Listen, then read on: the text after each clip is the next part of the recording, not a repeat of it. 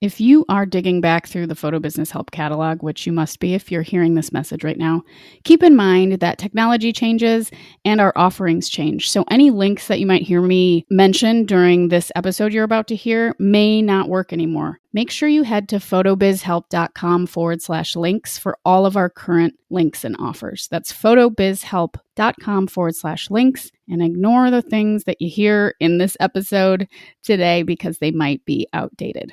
Everything you need is at photobizhelp.com/links. I found that photography, I got to have the best of all worlds, that immediate gratification of taking a photo and seeing the results. And post-production, I found it to be very much like painting, where you can make the image exactly how you want it to be. Yeah, I just fell in love.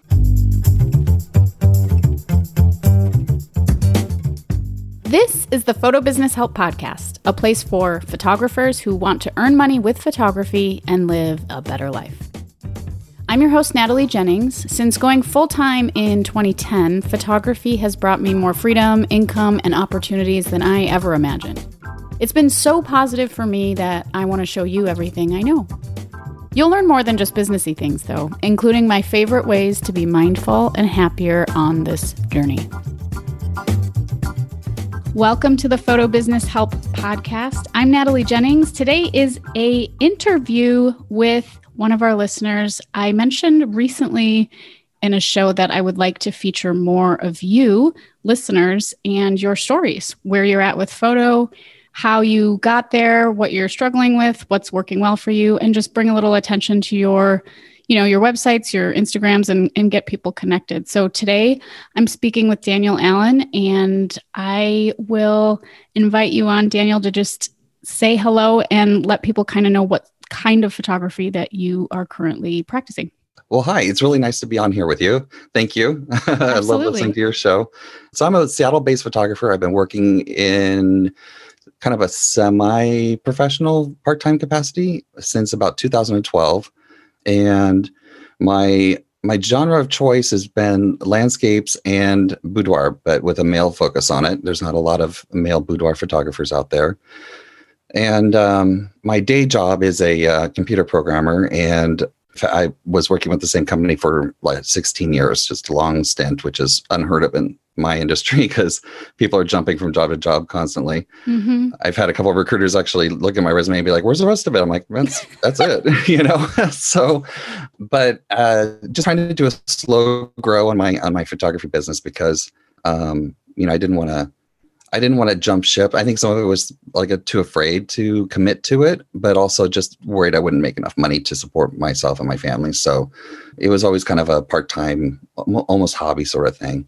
Mm-hmm. But this time last year, I made the decision to form an LLC and get everything geared up for taking a more kind of front seat approach to it. So I can kind of gear up to hopefully transition out of computer software.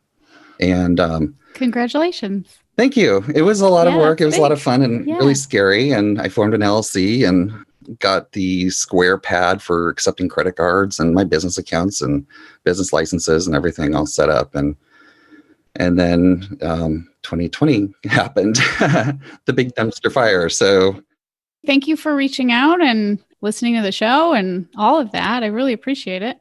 No, I really enjoy the show. Like I said in the email, it always seems to be really relevant, which is nice, Thanks. And just for my own personal curiosity, do you get more value out of like the interview episodes, or do you like the ones where I'm just rambling, or a little of both?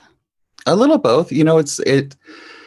Your rambling is really, really good and pertinent, but it's also really interesting to hear what other people are going through. Like, what you said on the episode I was listening to, where it's like, there's a lot of people out there going through stuff, and it's good to hear what they're dealing with in their daily life, and how they're dealing with it. So.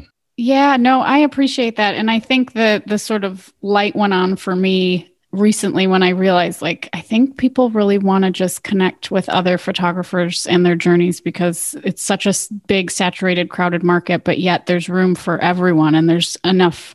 Everyone can have a slice of the pie and do very well. So it's been exciting for me to discover that, because it's a good addition to the show. So thank you.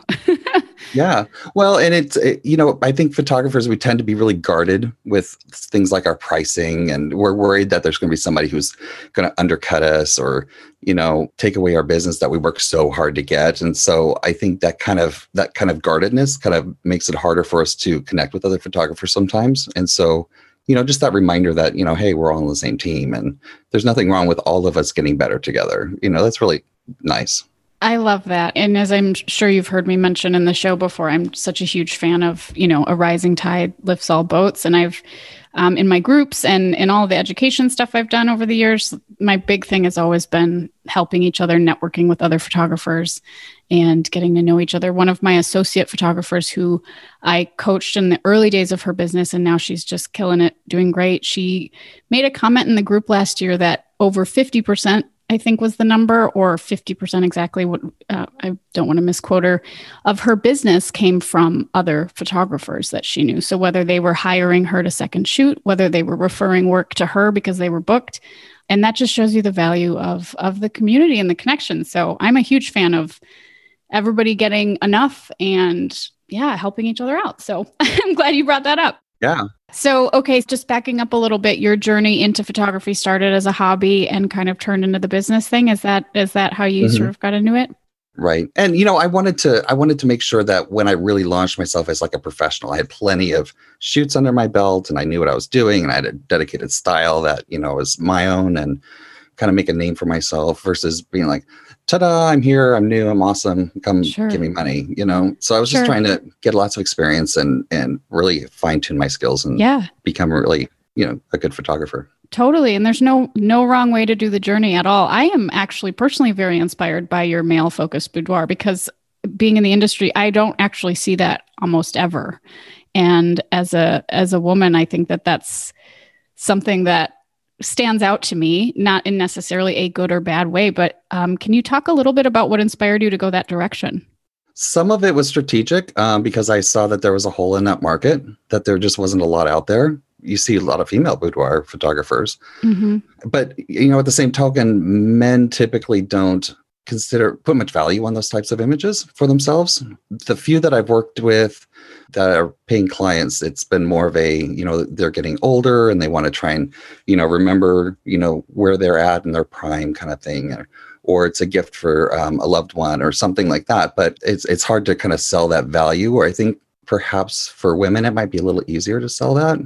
What is something that you say or copy you've written on your site or language you use to explain that value to potential clients? Typically, I try to talk to the people when I speak to the clients when they call me and kind of overcome their objections that way. There's nothing on the site right now that kind of addresses that, but that's a very good suggestion to put stuff on there. There you go. Yeah. Yeah, no, that's great. That's really cool. Along the same lines, like what inspires you about photography? What was sort of the moment where you were like, oh, I want to do this. I can do this. This is something that I'm going to put a lot of time into.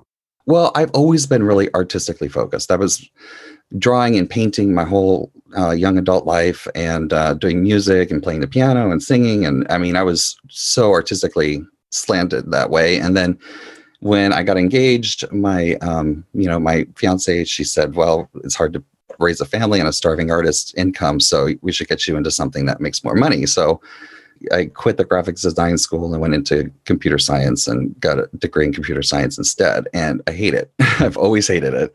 But, it pays the bills and I can do the art stuff on the side. And, after her and I got divorced, I kind of decided it was time to think about what I really want to do.